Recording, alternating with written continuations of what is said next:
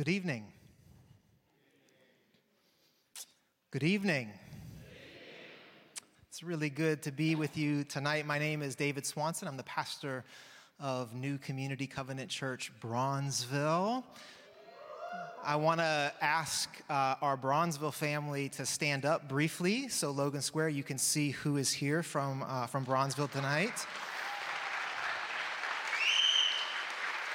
Thank you. A word of welcome to you as well. If you happen to be a guest this evening, we are so thankful that you are choosing to worship with us tonight. Tonight is a 7 last words service, and for some of you that will be familiar, and for others of you this might be a new experience. It has been long the tradition in the Christian church to recognize Jesus' 7 last sayings as recorded in different ones of the gospel accounts of his life. And then in more recent historical memory, it was the tradition of some African American congregations to hold a 7 last words service, often on Good Friday, where 7 different preachers would invite the congregation to consider, to place themselves there on the scene on that shadowy night as Christ made his way to the cross. And so we're going to invite you to our own version of that this evening. We have 7 different preachers from our congregation in Bronzeville. Let me introduce them to you now so that they don't have to spend a lot of time doing that when they come up. But moving from the first word through the 7th, Brittany Poku will start us off, followed by Sarah Woody, and then Valerie Chow Tao, and then Kevin Swanson. Yes, he is my dad. Richard Wilson, Hannah Sobek Kim, and then Pastor Michelle Dodson. Did I get everybody? I think I got everybody. The man who just said hallelujah is our superintendent of the Central Conference, Danny Martinez. We're glad to have you with us this evening as well, Superintendent. Thank you for joining with us. I want to say a brief word to our preachers this evening. You, the congregation, will be the beneficiaries of their preparation and their prayer and their preaching for the next few minutes. And so I just ask that you would grant me a minute to say a word to our preachers before they come. Matthew chapter 27, beginning in verse 50, reads, "And when Jesus had cried out again in a loud voice, he gave up his spirit. At that moment, the curtain of the temple was torn in two from top to bottom. The earth shook, the rocks split, and the tombs broke open. The bodies of many holy people who had died were raised to life. They came out of the tombs after Jesus' resurrection and went into the holy city and appeared to many people. When the centurion and those with him who were guarding Jesus saw the earthquake and all that had happened, they were terrified and exclaimed, 'Surely he was the Son of God.'" I was talking with Brittany earlier today, and I mentioned to her that it's my sense, and again, I'm speaking to just those of you who will preach. It is my sense that we live in a world that understands itself to mostly inhabit a closed universe. That we mostly can make our way through this life by what our eyes can see, by what our ears can hear, by what our noses can smell, by what our skin can touch. We mostly make our way through this life based on what we experience in this life. We come then to a passage like this one, and if we're paying any kind of attention, it ought to strike us as very, very strange indeed. Because apparently the universe is not closed. Apparently the ceiling doesn't go all the way across. Apparently the skies can still tear themselves open in the presence of their Creator. And so I want to invite those of you who will share with us tonight, who will preach to us tonight, to preach the skies open for us tonight. And I don't mean to preach by the power of your personality. I don't mean to preach by the power of your preparation or even your prayer. I invite you tonight to preach the skies open by your simple conviction that there is a God who took on flesh, who lived and dwelled among us, who chose to take on all of us, and then who went to the cross for us and for our salvation. And that on that cross, as our Savior breathed his last breath, the earth shook, and the skies tore themselves open, and dead people came back to life. Sisters and brothers, our preachers tonight, that is the power that you preach to us tonight. It is nothing about you. It is nothing that you can conjure up in yourselves. But you stand before a hungry and a thirsty people tonight. You stand before a people, am I right, church, who've gone through some stuff over the past couple of years. And so we do not need you, but we do need a word from the Lord tonight. So trust the word that our God has given to you, however unfinished it may seem, however unprepared you might feel. Trust the word that our God has given to you tonight. Let the church say amen. Spirit of the living God, we say thank you for the gifts that you give to the people of God. We say thank you that you raise up among us women and men who are willing to have themselves cracked open before you, poured out before you, that your people might find living waters. We thank you for our sisters and brothers tonight. We thank you for their diligence before you, their faithfulness before you. But most of all, we thank you that they have been recipients of the grace of the Jesus they will now preach to us tonight. So we pray that you would bless them, that you would fill them, that you would protect their minds and their hearts in Christ Jesus. Spirit of the living God, would you now be the interpreter of the word that is preached to the hearts that are hungry and thirsty before you. It is in your name that we pray. Amen. Would you join me in welcoming Brittany Poku?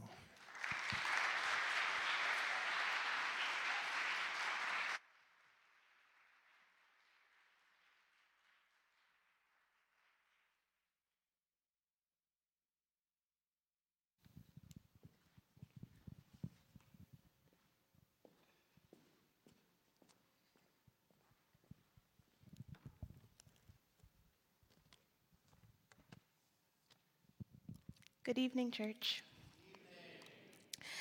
So let's turn to scripture. In the book of Luke, chapter 23, starting at verse 33, the word of God reads, actually, I'm going to start at 32. 2 others also, who were criminals, were led away to be put to death with him. When they came to the place that is called the Skull, they crucified Jesus there with the criminals, one on his right and one on his left. Then Jesus said, "Father, forgive them, for they do not know what they are doing."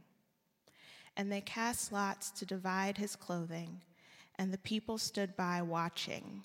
But the leaders scoffed at him, saying, "He saved others, let him save himself, if he is the Messiah of God, his chosen one." The soldiers also mocked him, coming up and offering him sour wine and saying, "If you are the king of the Jews," that's my mother sending me encouragement right now,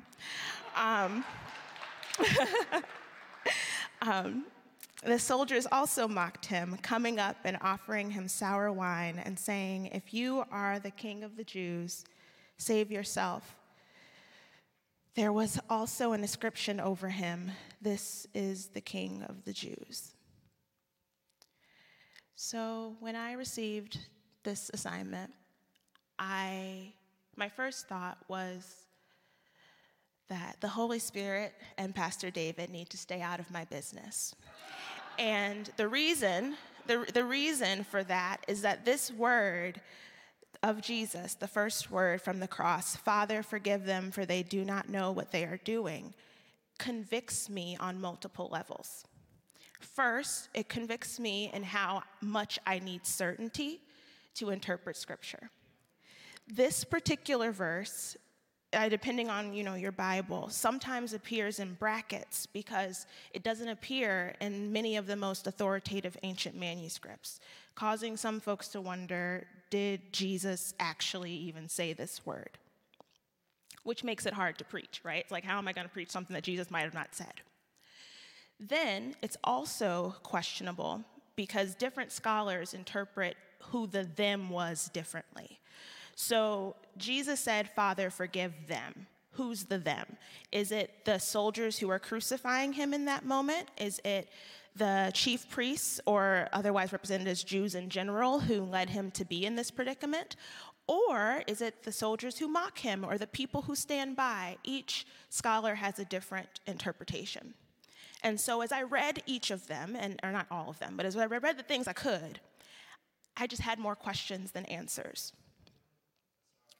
But what came up in this is how what they wanted to see dictated what they wanted to include in Scripture. So some of the folks who argued for not putting this particular word of Jesus in Scripture, their rationale was, well, in this, he's forgiving the Roman soldiers, therefore increasing the blame for the Jews. So by putting it there, we're making it clear that the Jews are to blame. So that's one particular reason why folks would do it. But on the other hand, there's folks who left it out because they're like, wait, no, if Jesus is forgiving the Jews, that means his prayer wasn't answered because the temple was destructed not long after, as Jesus had predicted, on his way into Jerusalem. So their reasons for including it or not including it was based on their theology. Which then leads me to where I am right now. I wish I had some answers as to what this text says and what it means and who Jesus was referring to when he said them. And I wish I could sort through the confusingness of they do not know what they're doing, because as far as I know, in order to do something, you kind of need to know, you have to be thinking in some way. And soldiers who were professional killers knew how to kill, and the chief priests knew what they were doing also. And so I wish I could explain this in a way that made sense, but I can't. All that I can proclaim is that we serve a God who forgives. And sometimes we have to ask him to forgive when we can't say, I forgive ourselves. And so this is a comfort to me. I wonder why Jesus turned to God and said, Father, forgive them, when Jesus himself was able to forgive sins. And so in this, perhaps Jesus, who shared our humanity, he was hungry like us, he got angry like us, perhaps he also suffered through some unforgiveness like us, maybe. But even if that's not the case, we can trust that God answered Jesus' prayer from the cross, forgive them, because we are standing here. We are still breathing. God hasn't struck us down. He's allowed Scripture to exist throughout the centuries to continue to remind us of who he is, even when the world does not want us to know who God is. And so in this,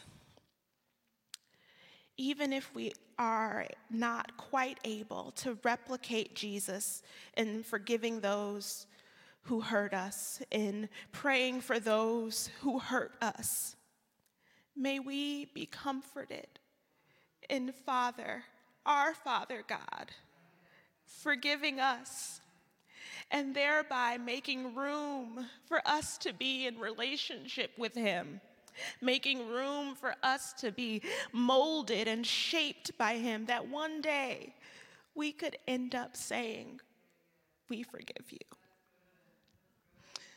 Let's turn to God.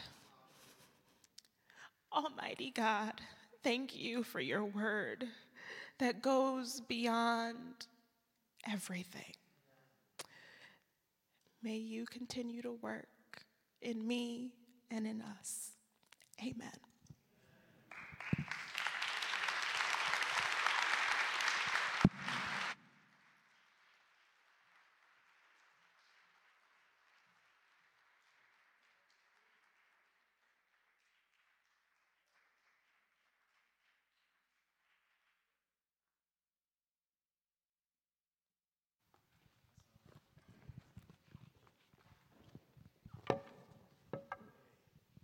My name's Sarah Woody. It's nice to be with you all tonight. I'm going to just pick up right where Brittany left off in Luke 23. Not in the same energy, but I will pick. In the same verse. In Luke 23, starting in verse 39, it says, "One of the criminals hanging beside him scoffed, 'So you're the Messiah, are you? Prove it by saving yourself and us too while you're at it.' But the other criminal protested, 'Don't you fear God, even when you have been sentenced to die?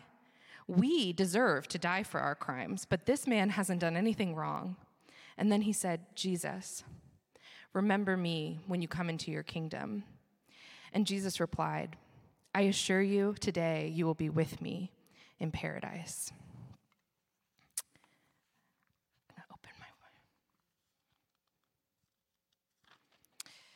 Imagination gets a bad rep.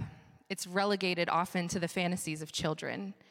But Albert Einstein said that imagination is more important than knowledge, for knowledge is limited to all we know and understand, while imagination embraces the entire world and all there will ever be to know and understand. And as adults, we might not get as lost in our heads with stories about pirates and princesses, but our imagination remains just as important because it opens us up to possibility. In our text, we see many imaginations at play. The first criminal can't imagine redemption. He mocks Jesus and he says, "If you're really the Christ, save us and yourself." His lack of imagination demands proof and evidence. And for the second criminal, he recognizes his own guilt and Jesus' innocence. By the grace of God, he can imagine that Jesus will enter a kingdom, a truth that even the disciples can't fully understand as they look up at their Savior on a cross. But God, exceeds both of their imaginations. The second criminal who we'll focus on asks only to be remembered in Jesus' kingdom, but Jesus promised him presence in paradise. Far more than offering some escapist fantasy, he is providing assurance of a reality, no matter how distant it might feel to that present moment. And like Brittany, when I was assigned this word, I laughed cynically. My name is Sarah, so it's what I do. That's a Bible joke for you. Jesus is hanging on a cross. It's a form of capital punishment intentionally designed for maximum pain and torment. Every breath that he takes is painful and costly, which for all of the words that we'll hear tonight adds a certain weight to what we're hearing. And at the peak of his suffering, I'm like, how can you seemingly literally waste your breath to talk of paradise? He knew that he wouldn't hang on that cross forever. But in my experience, knowing that it gets better does nothing to ease the torment of the present moment. Suffering cuts our imagination short. One way that I know Jesus is God is because his imagination supersedes his suffering. He will abundantly exceed our expectations of redemption in timing, in geography, and in relationship. He will redeem when we don't expect, where we don't expect, and he will provide a relationship with him far beyond our wildest dreams. The second thief knows he is condemned. He recognizes that Jesus is innocent, and he imagines that when they both face physical death, they will meet quite different eternities. And so humbly, he begs Jesus to remember him on that distant day when Jesus enters his kingdom. But Jesus subverts his expectations, and he says, no, today. And I wonder, Do we have the imagination to believe that Jesus' redemption makes a difference to our life right now and not only at the moment of our death? The second thief asks Jesus to remember him.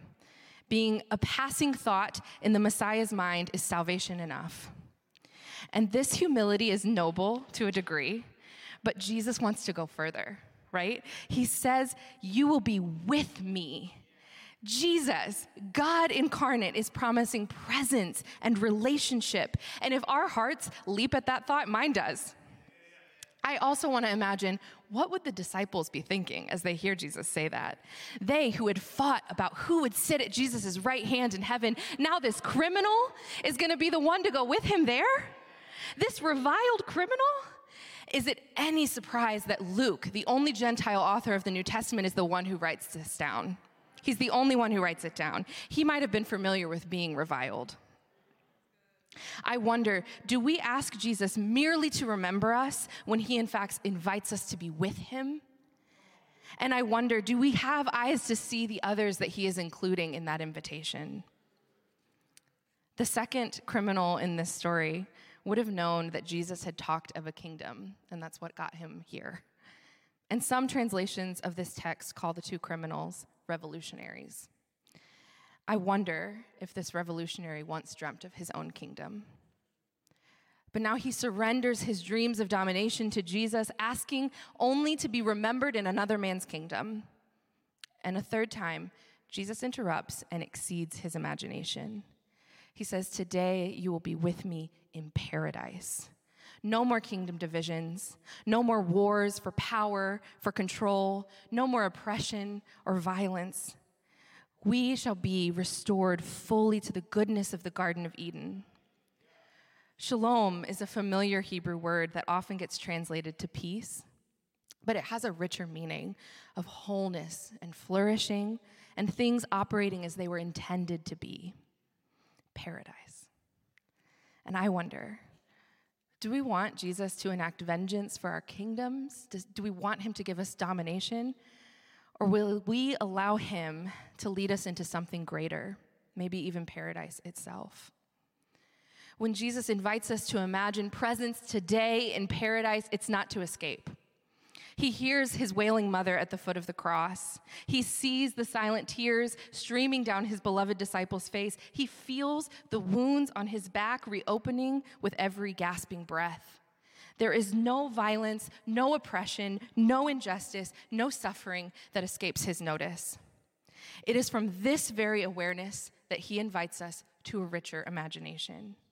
He invites us to entertain the possibility that redemption will come sooner than we expect, maybe even today.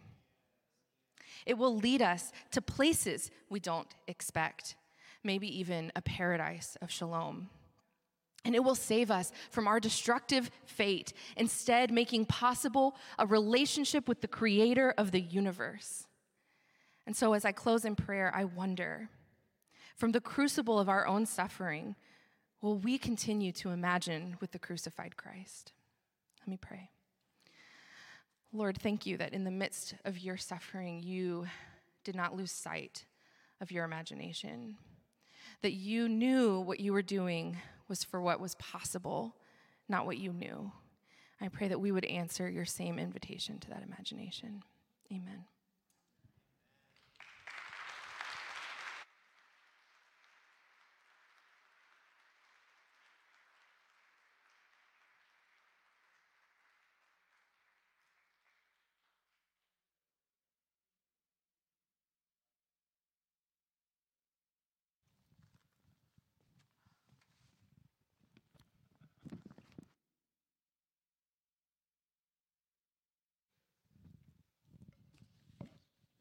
These lights are pretty bright.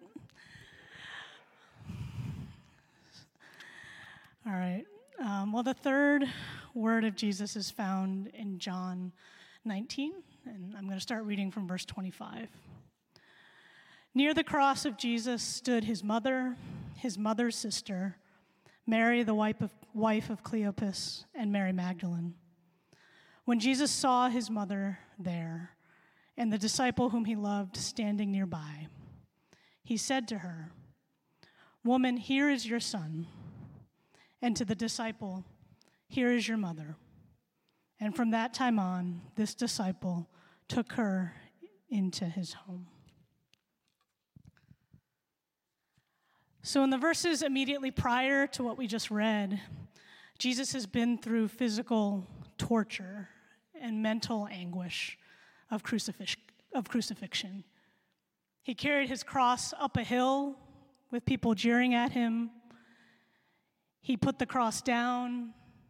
He was laid on the cross and had nails pounded into his feet and into his wrists. And then that cross was lifted off the ground and nailed into the ground, pounded into the ground so it could stand up straight. The weight of his entire broken and bruised body hanging on those nails. Soldiers had gambled and cast lots for his clothes. Jesus is in pain, not just physical pain, but mental and emotional and spiritual pain. He's struggling for breath. As Sarah said, every breath costs something. Jesus was practically naked, his dignity stripped. He knows that death is coming. But the pain and the anguish and the struggle for breath are very, very real. They are present with him. And Jesus is alone. He knows that the God that he belongs to is not going to save him this time. And in all of his humanity, he hangs there, writhing in pain. And he sees his mother. And he sees the disciple that he loved, which traditionally is understood as John. He sees his auntie, and he sees two other Marys that have been following him. They're all standing firm at the foot of the cross, watching and waiting. He sees them in their pain, in their grief, feeling the pain of seeing one that they love being tortured and broken and in pain. They see the one that they love hanging on a cross, being executed by the state. And they're grieved. They feel the pain of somebody they love being punished unjustly for a crime that they did not commit. And they're grieved. But they've shown up, and they're standing there on their own 2 feet. And they showed up. And when they show up, Jesus sees his people. Jesus sees his community. Jesus sees his village. And he sees them standing nearby, close enough, standing in solidarity with and for him, because he can't stand. As the soldiers are casting lots for his clothes, he sees them as they're making a mockery of the clothes on his body.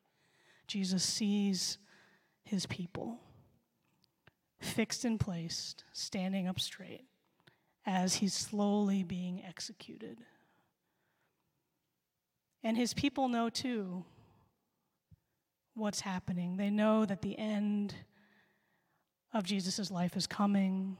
They know that it's time that Jesus will not survive this act, because nobody survives crucifixion. But they stand there, and they show up and they stand there with him when many of the disciples, minus John, had fled and had gone. They're present with Jesus in his time of need. And then in a divine act of care and compassion and direction, Jesus is ministering from the cross. Jesus looks at his mother, the one who birthed him as a human being, the one that cared for him and loves him. Jesus looks at her, Jesus looks at his auntie, Jesus looks at John, and he tells his mother that John is now her son. And he tells John that Mary is now his mother. Jesus tells them to take care of each other.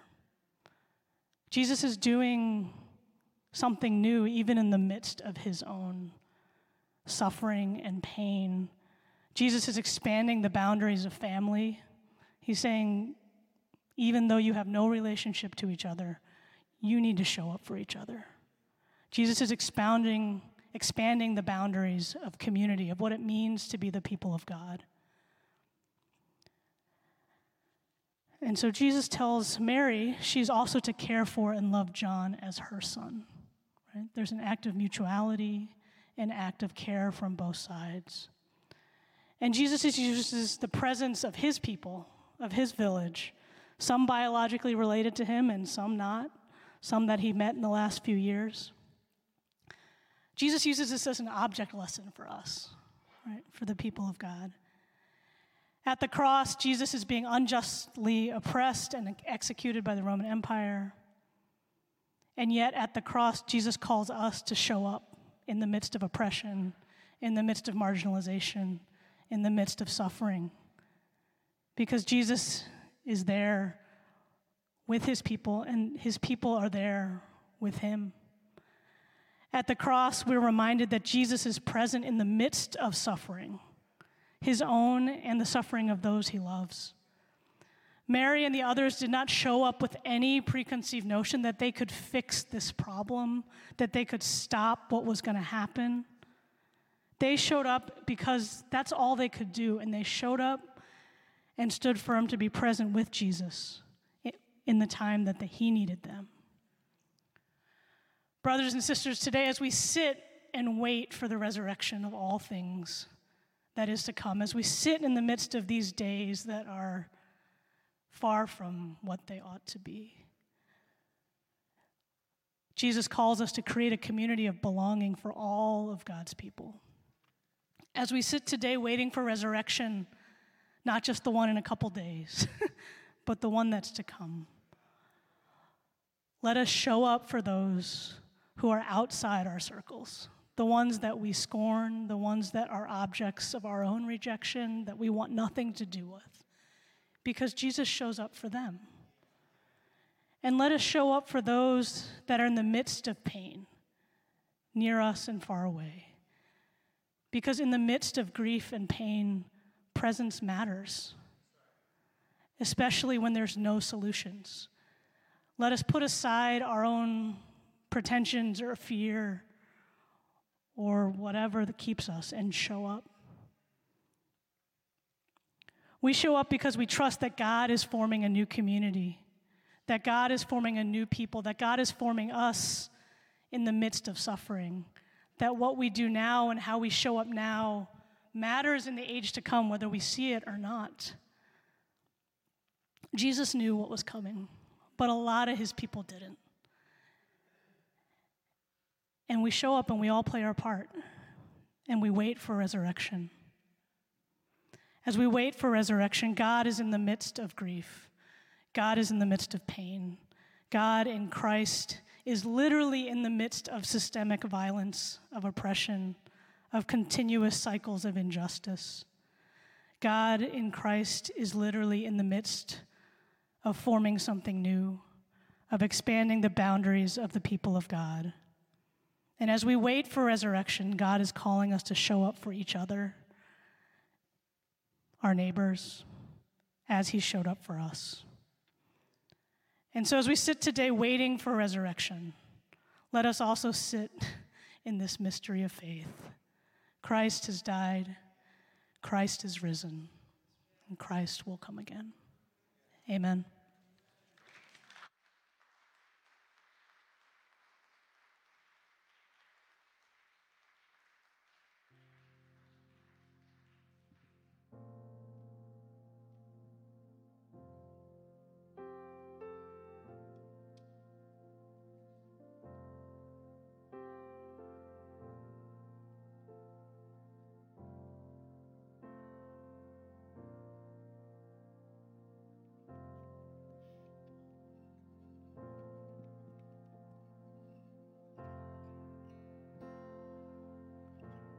Christ has died, and Christ will come again. How many know it was the blood of Jesus, though? It was that saving blood of Jesus. It was the powerful blood of Jesus. It was that one drop that he shed on Calvary for all of us. For all of us. And we thank him for it.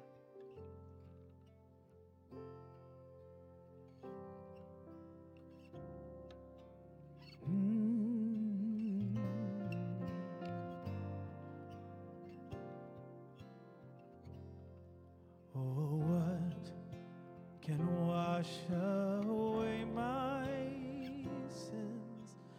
Nothing but the blood of Jesus. And what can make me whole again? Nothing but the blood of Jesus. Oh, precious is the flow that makes me white as snow. None other fount I know. Nothing but the blood of Jesus.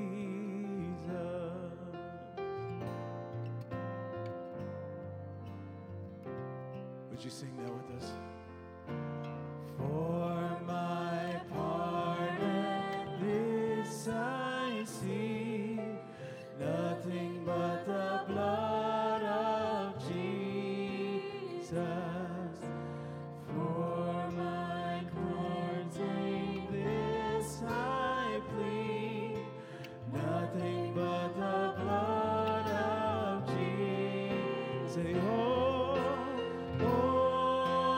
precious is the flow that makes me white as snow. None other fount I know, nothing but the blood of Jesus.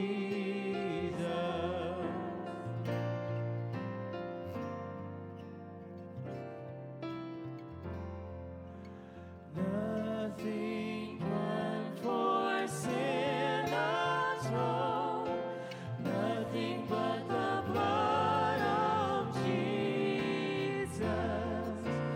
Not a good that I have done, nothing but the blood of Jesus. Oh, precious is the flow that makes me white as snow. None other fount I know, nothing but the blood of Jesus.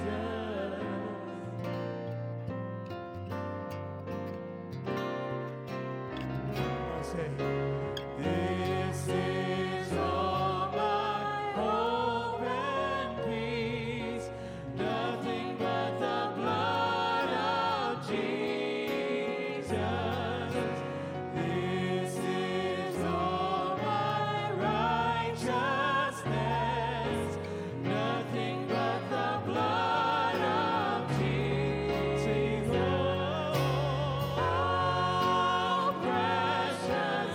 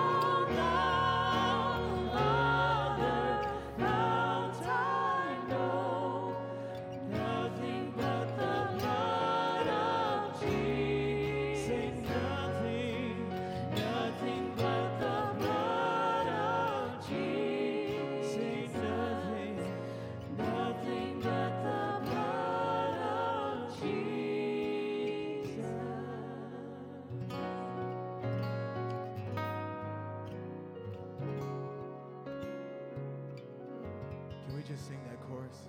Say, oh, precious is our flow. Come on, Zion. That makes me white as snow. No other fount I know. Nothing but the blood of Jesus. Nothing but the blood. Nothing but the blood of Jesus. Lord, it was your blood, say yeah. Nothing but the blood of Jesus. Hallelujah.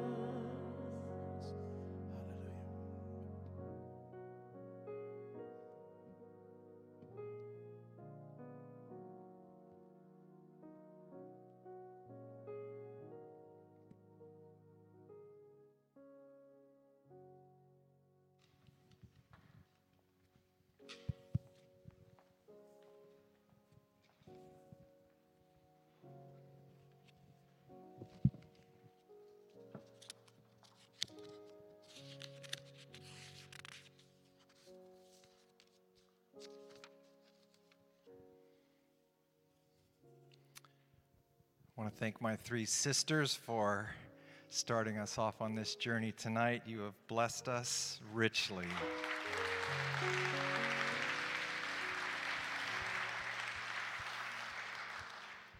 The Gospel of Matthew, chapter 27, verses 45 and 46.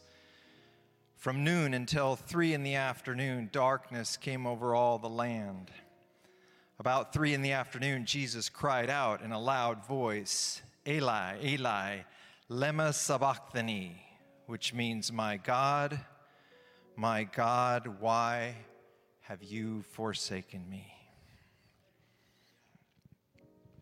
A troubling statement for many of us. Jesus cries out, my God, why have you forsaken me? God the Father forsaking, abandoning, renouncing God the Son. It's troubling. In Paul's second letter to the Corinthians, he gives a bit of clarity. He says that God the Father, God made him, God the Son, made him who knew no sin to be sin for us, so that in him we might become the righteousness of God. God the Son becomes sin. God the Father forsakes his Son, albeit temporarily, so that no child of his will ever have to utter those words. My God, why have you forsaken me?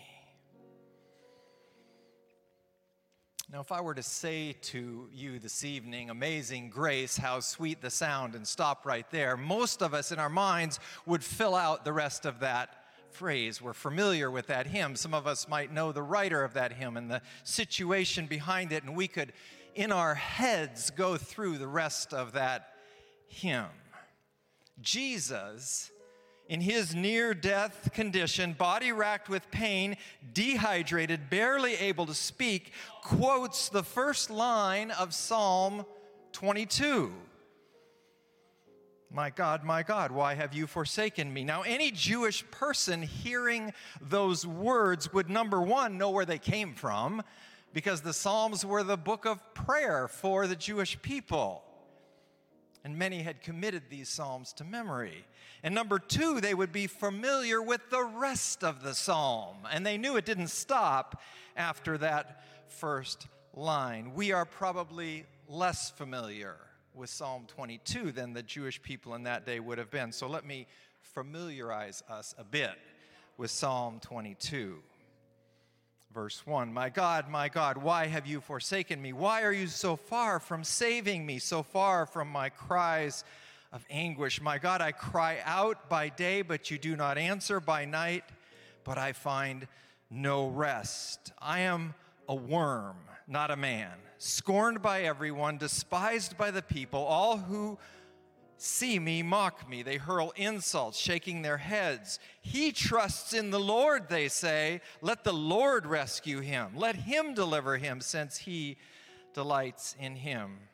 Many bulls surround me. Strong bulls of Bashan encircle me. Roaring lions that tear their prey open their mouths wide against me. I am poured out like water, and all my bones are out of joint. My heart has melted, turned to wax, and melted within me. My mouth is dried up like a potsherd. My tongue sticks to the roof of my mouth. You lay me in the dust of death. Dogs surround me. A pack of villains encircle me. They pierce my hands and my feet. All my bones are on display. People stare and gloat over me. They divide my clothes among them and cast lot for my garments. Verse 19 begins with the word but. Pay attention when there's the word but in Scripture, because in verse 19 the psalmist says, "But you, Lord, do not be far from me. You are my strength. Come quickly to me. Deliver me from the sword, my precious life from the power of the dogs. Rescue me from the mouth of the lion. Save me from the horns of the wild oxen. I will declare your name to my people. In the assembly I will praise you. You who fear the Lord, praise him. All you descendants of Jacob, honor him. Revere him, all you descendants of Israel, for he has not despised or scorned the suffering of the afflicted one. He has not hidden his face from him, but has listened to his cries for help. All the ends of the earth will remember and turn to the Lord, and all the families of the nations will bow down before him. For dominion belongs to the Lord, and he rules over the nations. Posterity will serve him. Future generations will be told about the Lord. They will proclaim his righteousness, declaring to a people yet unborn, he has done it.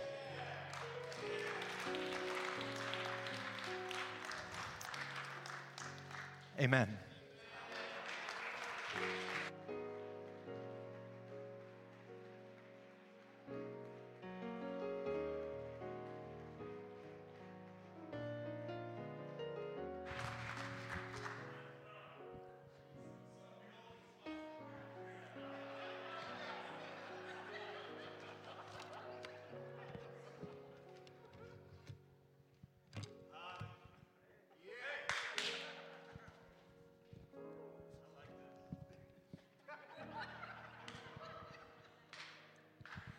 Good evening. My name is Richard Wilson, and I'm excited to be here with you all this evening. Hear now the word of the Lord from the book of John, John chapter 19, beginning at verse 28, reads as follows.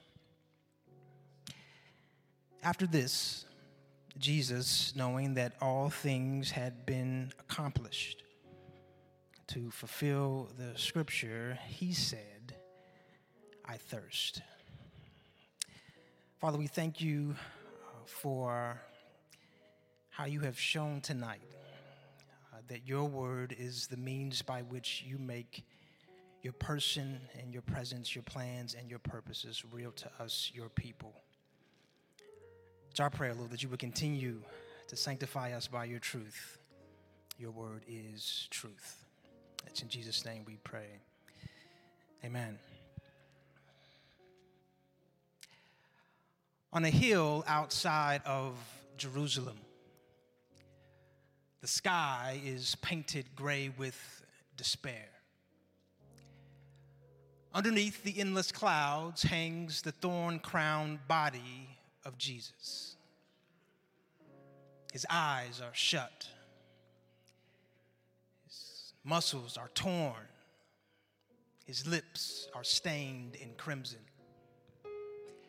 The hours spent on the cross have led to severe dehydration. And so it's from this place of public humiliation and physical exhaustion that Jesus declares his thirst. But these are not the words of a desperate martyr.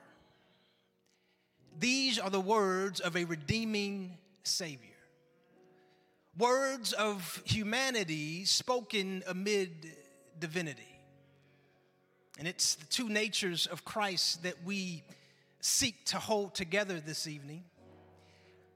For if we focus exclusively on the divinity of Christ, we risk painting God as a distant God, a God who is unapproachable and void of compassion.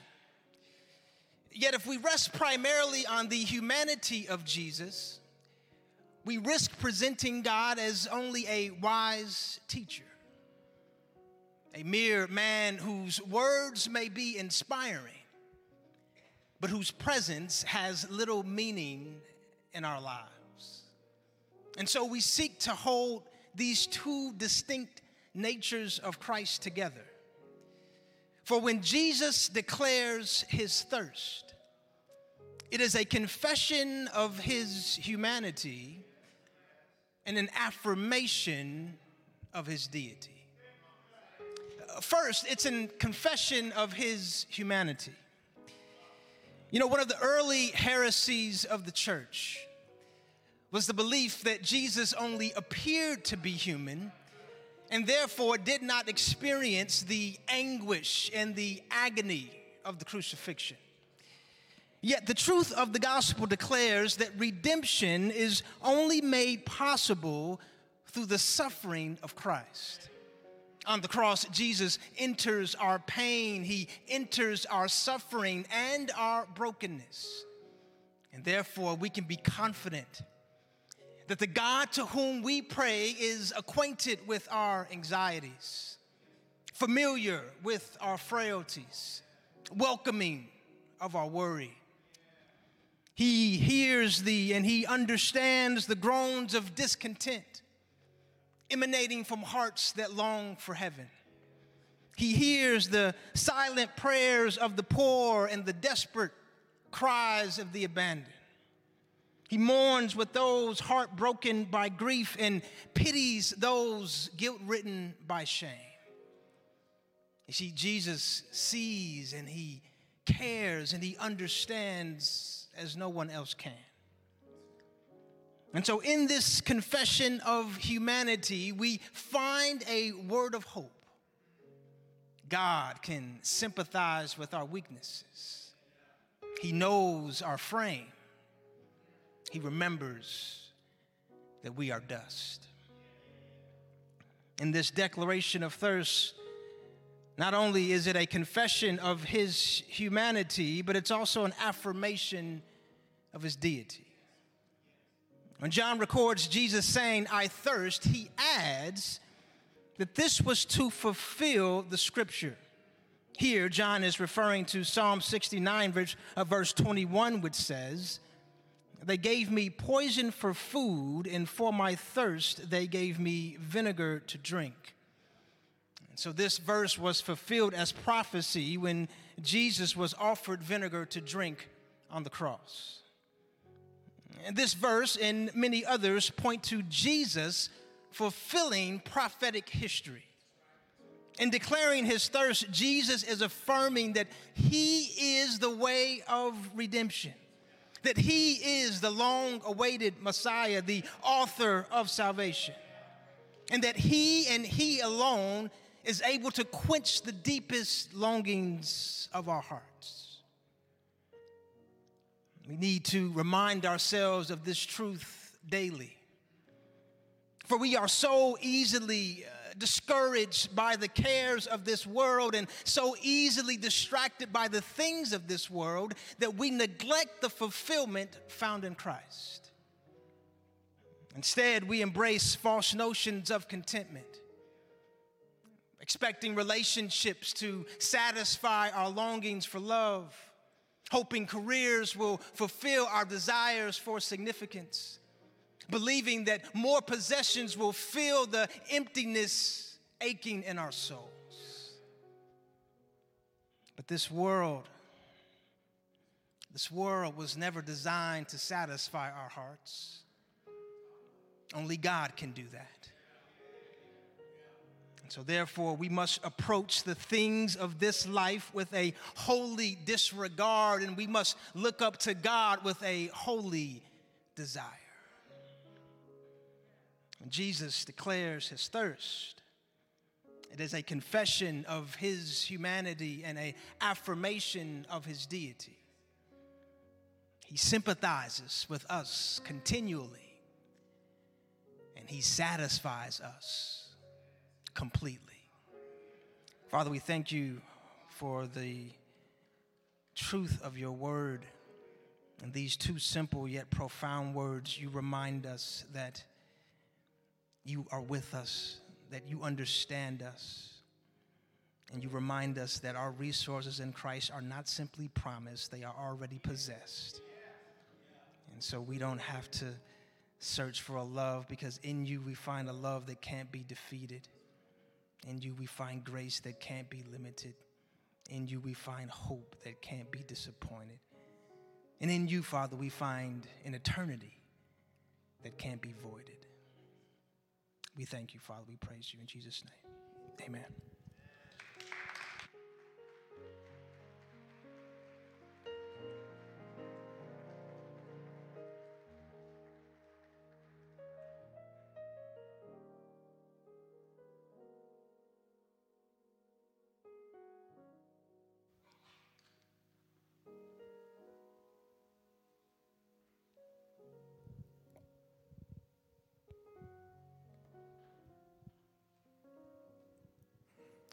Good evening. I'm Hannah Sobek Kim. I used to have this reoccurring dream. And in this dream, I would find myself behind the wheel of a speeding car and be going on some nameless expressway. And then I would discover that the brakes didn't work, that I would press down and nothing was happening. And so panic would set in, and I would seek to try to get control of this car that would just start careening all over the highway. And what was true about that season of life where I was having this dream more often was I had a lot of anxiety. And what interests me about that is the way that my subconscious chose to interpret that anxiety into this scenario where I don't have control. The scenario where the things that I would normally trust, I can no longer trust. And I suppose that makes sense to me, that the counter of that, the times when I feel most protected, the times when I feel most safe, is when I know who or what I can trust is in place. Well, when we get to John chapter 19, it seems like things are careening out of control. It would seem like God's plan has gone awry. That everything leading up to that point is more what I might expect God's plan, how I would expect God's plan to unfold. That what John does is shows us many instances of where Jesus' ministry is accompanied by signs and wonders that point us to Jesus really is who he says he is. He really is the Son of God. He really is the promised Messiah. But then it seems like things go off the rails. All of a sudden, Jesus is betrayed and he's arrested. In a sham trial, he is found guilty and sentenced to death. And then when we get to the verses that I'll get to in a second, we are actually bearing witness to Jesus dying. And if I had been a follower of Jesus at that time, I imagine some of the fears or doubts that I would have felt would have been, did I get this wrong? Was this not who I thought it was? Was this thing not the thing I thought it was? Was I foolish to put my faith and belief in this? And yet, what John asserts to us is that God's plans were fulfilled by the willful sacrifice of Jesus. So reading from John chapter 19, verses 28 through 30. After this, when Jesus knew that all was now finished, he said, in order to fulfill the scripture, I am thirsty. A jar full of sour wine was standing there. So they put a sponge full of the wine on a branch of hyssop and held it to his mouth. When Jesus had received the wine, he said, it is finished.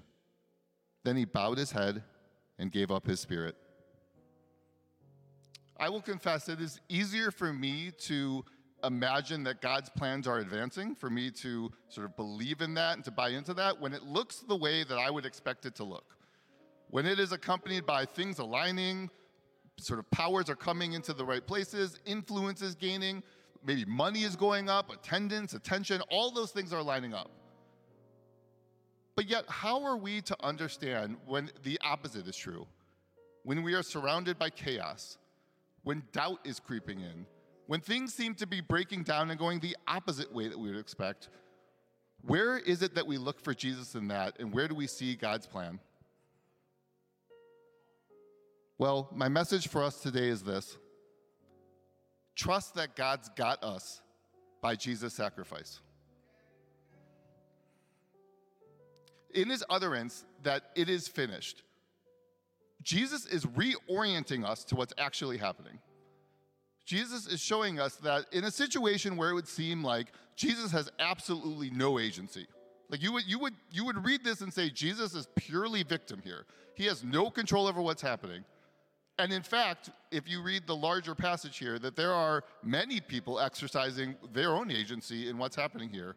We see Pilate, who is exercising out of his arrogance, agency to maintain the existing power systems. We see the agency of the soldiers who are utilizing the existing power structure to gain things for themselves in the ways that they are casting lots for Jesus' clothes. And even after Jesus' death, we see the religious leaders who are most interested in maintaining appearances and maintaining sort of the solemnity of what's happening rather than dealing with the actual injustice that's before their eyes. We see people acting out of the agency and the thing that they are motivated by, and which, by the way, I don't have a lot of time to get into this, but I can find myself in the motivation of each of those things at different times. And so you would say that Jesus is the one who is the least able to do anything in this situation. And yet we are given indication of his agency in verse 30 when it says, he bowed his head. He gave up his spirit. That what we see is that even in death, it is Jesus who submits himself to death, not the other way around.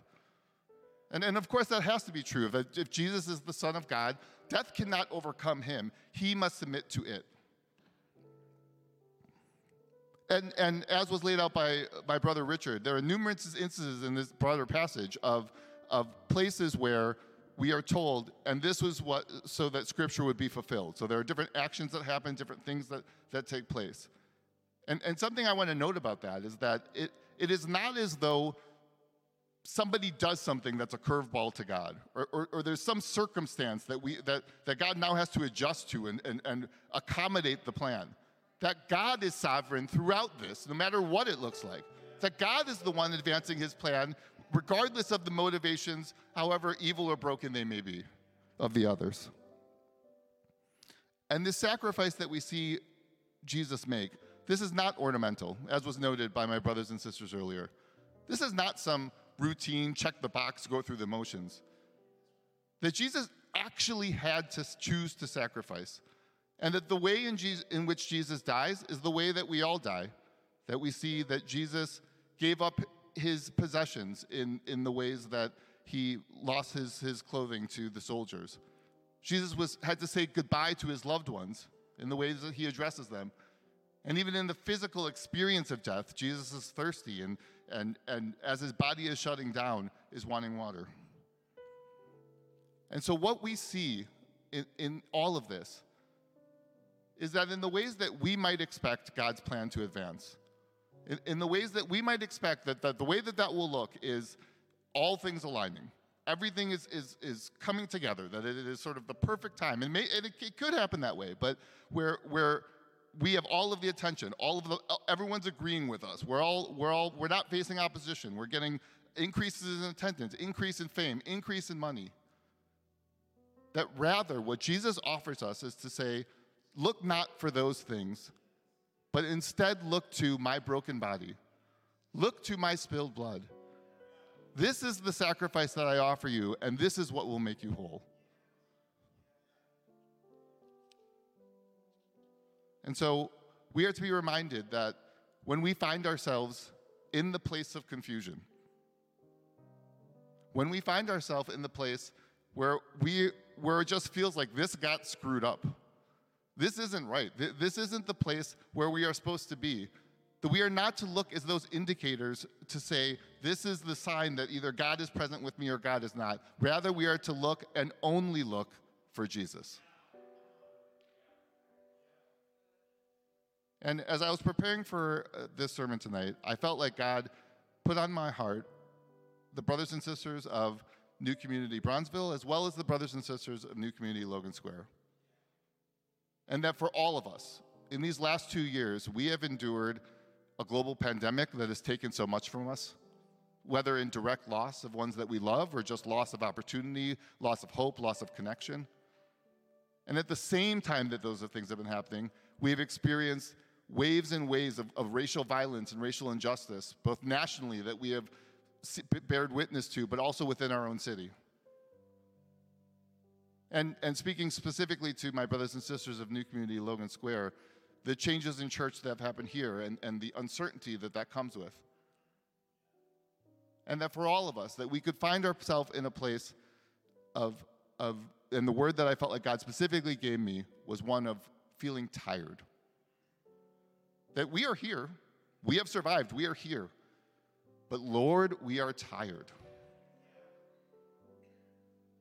And what God spoke to in that place of tired is to say that that is the place where hopelessness can seep in. That is the place where we can start to doubt and say, God, is this really what you wanted? Is this really what was supposed to happen? And what I felt like God's message for us today is to say, a global pandemic is not bigger than Jesus.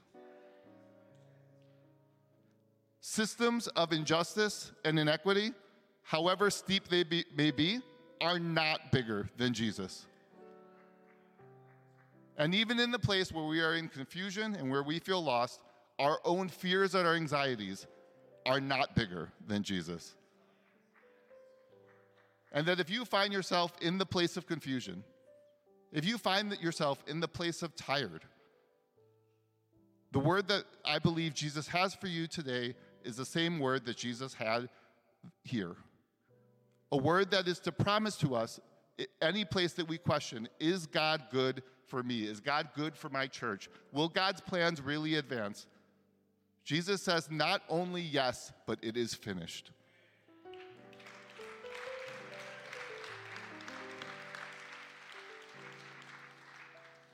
Please join me as we close in prayer.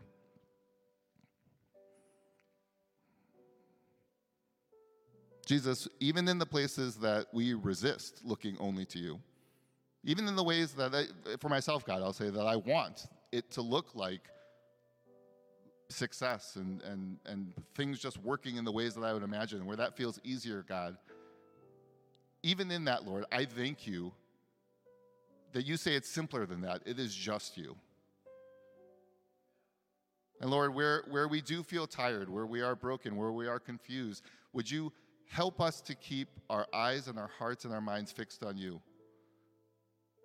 Even where the signs would tell us that things are going off the rails, would we see you instead and see you standing in the middle, the work that you have done that is permanent and that we are secure in? Would you encourage us, Lord, as we go forward from this place? Amen.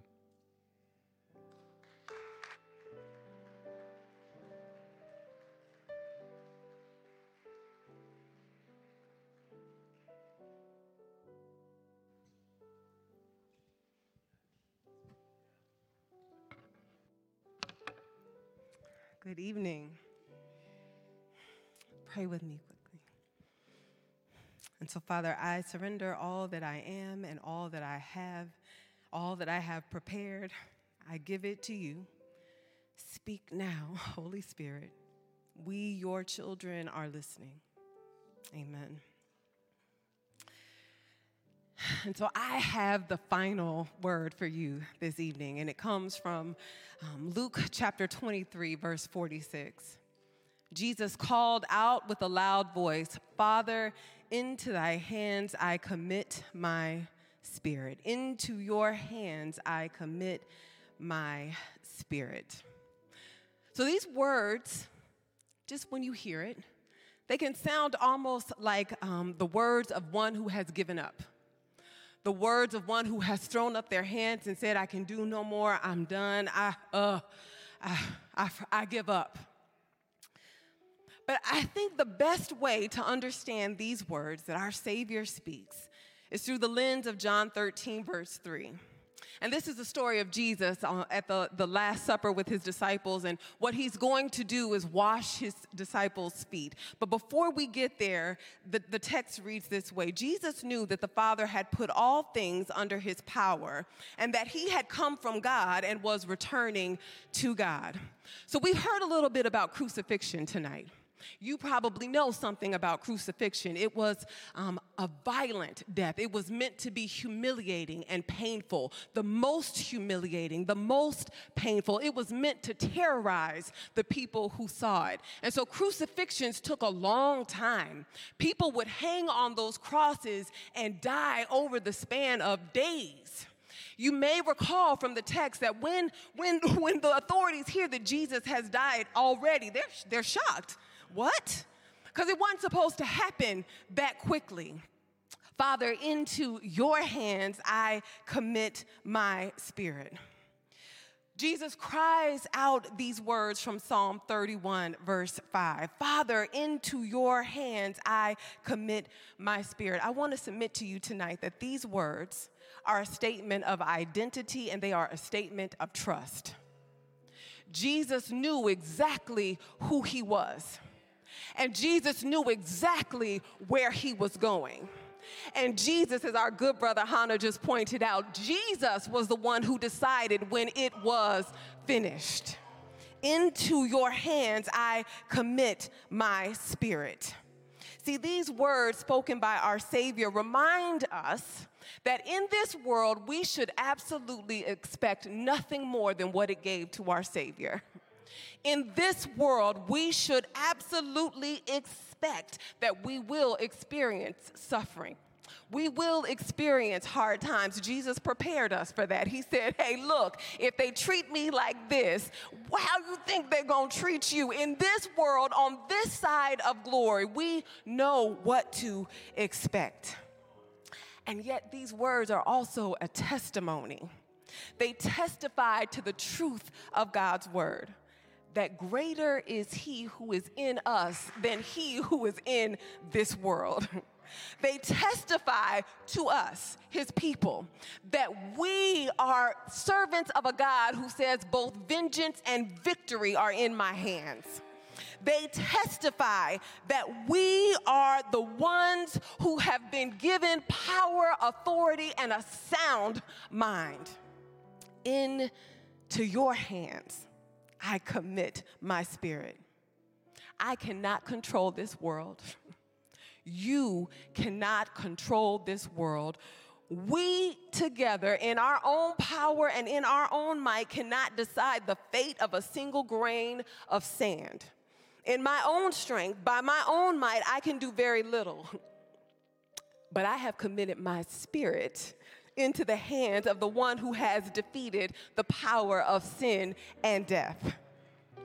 And so when this world feels too much for me to bear, when the relationships in my life feel broken beyond repair, when humanity's capacity for evil is on full display and I feel overwhelmed like my Savior on a cross, suffering, I can remember that into the Lord's hands I have committed my spirit. I have committed my life. And so I can say it is well with my soul. This is a declaration of trust. It is trust in the one who has said, I hold all power in my hands. It is trust in the one who said, in all things I work together for your good. It is trust in the one who has said, you are absolutely not defeated. Though it may look like that, you are absolutely not defeated. In fact, you cannot be defeated. Father, into your hands I commit my spirit. Jesus knew exactly who he was. Who are you? Jesus knew the power and the authority that had been given to him. What has been given to you? If your confession on this night is that you have committed your hands, your spirit into the hands of the Lord, then what has been given to you is power, love, and a sound mind. What has been given to you is a promise that God's got you. What has been given to you is a promise that it will absolutely be okay. Into your hands I commit my spirit. Into whose hands have you committed your spirit? Pray with me. Oh God, I thank you that you are always and at all times and in all things in control. I thank you that when we feel like we are being tossed to and fro, I thank you that when it looks like we are at the absolute darkest point in our lives, you are in control. You are the one who says when it is finished. You are the one who decides how it goes. You are the author and the finisher of our fate. And so, God, we declare tonight that we trust you to be exactly who you are. Help us, Holy Spirit, to know exactly who you said we are. Into your hands, O Lord, we give you all that we are. Amen. Come on.